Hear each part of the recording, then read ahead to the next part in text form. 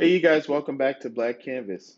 On today's episode, we're going to talk about some signs that we should look for in checking in on someone in their mental health and being aware of our to do list of things we can do for ourselves that can help us to not only move forward in our lives, but also to find peace and serenity within ourselves.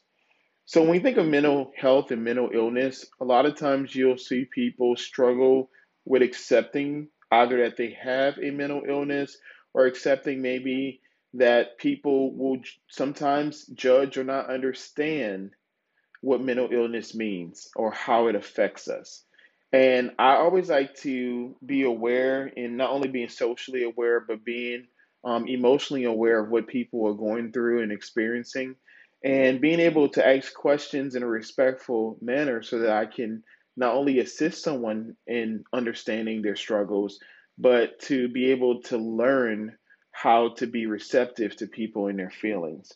And with mental health, especially, in different cultures and different experiences, even in with different ages, with people experiencing maybe a young kid or child struggling with mental illness versus someone who's an older adult who maybe has either been undiagnosed or been dealing with a lot of other internal stressors that could have exacerbated their issues.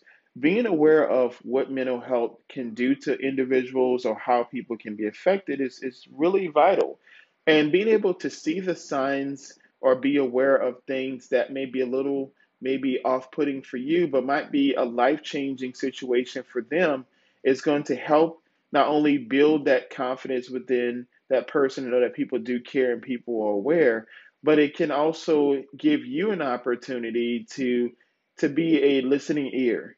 And I always say if you're not a licensed professional, if you're not someone who is trained to assist in certain things, being able to always let someone know they can call 911, or being aware if something's getting out of control, that you do have those rights to assist someone if they're harm to themselves or someone else. But just being aware, when we think of the signs we should check or things we should look for, that I think it's important that we talk about it and discuss it. And hopefully, this will be something we can use moving forward to assist someone who might be in need. So, one of the main signs that people can see with someone who might be struggling with mental health concerns can be that sometimes people can be what we call socially withdrawn. And not for every person that, of course, has a mental illness or does not. We all know people can be withdrawn for many reasons. But when we start to see people withdraw for extended periods of time, or maybe things start to change in their personality, things you're unaware of, that can be a telltale sign that maybe something is going different in their lives that maybe you are not aware of, or something I may need to think about or just to keep an eye out for. So social awareness is going to be important for you, but seeing if someone is being withdrawn or their behaviors are a lot different than what you were used to seeing can be something that we just need to look out for. Another goes into behaving reckless. Sometimes you'll see someone who might be behaving differently than what you were used to seeing, and sometimes they can even get to the part of not even seeing a future. They can talk about the bleakness of having a future or not even wanting to be in the future is something to really look at. And many times when someone is behaving recklessly, you'll see them snap easily or act outside of their character. And that is just something that can happen. And we all know with changes in jobs, changes in relationships, sometimes people can act outside of the character we're used to. But when we think of mental health and mental illness, just being aware of some of the things that we could see with anxiety or depression, or if someone struggles with bipolar disorder or different types of disorders, just looking it up and knowing what resources are out there is going to be important. And one great resource for people to just pick up and maybe read and learn more about is called the DSM-5, and that's the Diagnostic Statistical Manual, which is used, of course, with diagnosing individuals. And as I mentioned, I want to kind of give that disclaimer again. If you are not a mental health professional who's licensed, and you cannot diagnose, especially if you're not in that field to do so. But just being aware and reading up and looking into that information can be helpful. You'll be able to understand maybe some difficult life events or things someone has experienced can cause them to act out of character, or maybe that person might be just going through a lot of internal things they're not sharing, and just being, like I said, a caring friend or that loving person to hear what they're experiencing can really help someone who struggles with mental health. Another major mental health check-in would be sleep difficulties. So sometimes when people are struggling with mental disorders, they can sometimes have being sleep deprived or having experiences that can cycle, which can cause them to have just a hard time to work through a lot of issues. And just being aware of sleep patterns and making sure that individuals are getting what we call REM sleep and being able to think clearer is going to be vital for their mental health. Many of us who may or may not even understand mental illness in the same capacity as the person who's going through it, we can have sleep disturbances, right? So one example can be if I'm used to working an 8 to 5 job and I switch to working nights, that can cause a shift in my sleep patterns, or just maybe even my energy levels can be shifted based on the way I sleep or how I react when I get up. So just being aware of all those details can be really helpful. Another key component that we should check in as relates to mental health is that sometimes they require more downtime and or maybe are less outgoing at times. Or maybe they struggle with that phrase that we hear all the time, I'm tired. I'm tired, I'm tired, I'm tired. You may hear that a lot from an individual. Does not mean that they have a mental health issue, but a lot of times I'm tired can mean different things for that person. Maybe they're frustrated with what's going on in their head and they're unaware of what those thoughts are telling them or what they're experiencing. Or maybe they're just overwhelmed with just depression and anxiety, that it feels like a weight is just on their chest and they can't seem to find a way out. Or maybe they have the doors open and have the key, but they just don't have the strength to get up and lock it or unlock it. I always tell people that just being aware of eye contact is going to be important for being aware with individuals, body language, being able to read what someone is sharing, or be able to just assertively ask someone privately, or if they feel more comfortable in a group setting, and say, hey, this is what I'm experiencing with you. Can you share me or enlighten me on what's really going on? Or to just ask them instead of being accusatory, maybe saying, hey, can you tell me, or do you mind sharing? How can I be assistance to help you? If you, or do you need any help from me? Just sometimes being aware of the little things will help them not to break down, but to be able to hopefully make a breakthrough.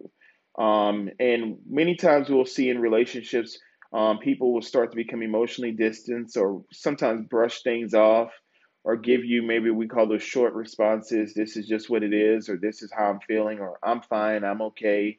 I'm okay if you're okay, kind of those responses. Being aware of when people are brushing things off or emotionally distanced at times, that is something we need to start to key in and understand. And also, if someone is disengaging as it relates from conversations or subject matters, that's something we need to be aware of with mental health. And the last key that I really want to talk about for check in is being aware of people's eating habits at times. So when you see big fluctuations with either not eating at all or overeating, or we talk about binging and purging and being aware of certain behavioral patterns, that's going to be really not only something I need to be aware of, but it just can be a huge sign for a lot of individuals of being deprived of the nutrients and things we need to survive. Or just use an example, someone who's overwhelmed by the things of the world, things going on, events, life events, work events, family events. Those are things we need to just kind of tune into and just be able to understand when we give love to our families and our friends who are struggling or might be struggling with mental illness, that we actually are doing something for them, but we're also doing something for ourselves. So this is something I thought that'd be really helpful for us to create, which is like a to-do list. And I always like to say, you hear people say, I want to buy presents, I want to do stuff for people. I say change it to be present. When we're able to be present in a moment and not buy things for people, then we can actually give them a gift that they maybe have never received. And instead of wrapping our gifts, we can realize that we are the gift or that someone can be the gift for us. And we don't have to send gifts to people. We can actually send peace, give them a peace and an understanding in their experiences with us.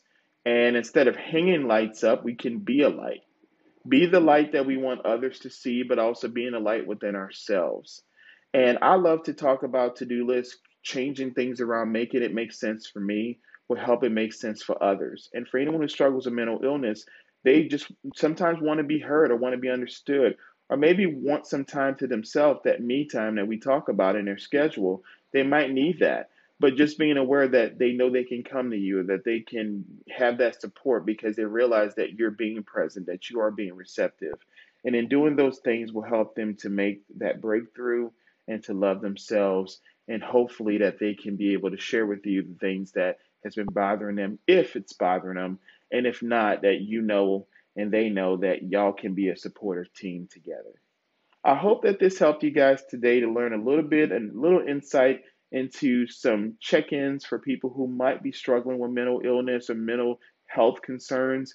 And like I said, it's important for you to know that we need to be supportive and understanding and listen to what people are saying and doing and experiencing that, and not judging and getting into what we believe others should do, because we really don't know someone's struggle until they can voice and share openly what they're going through.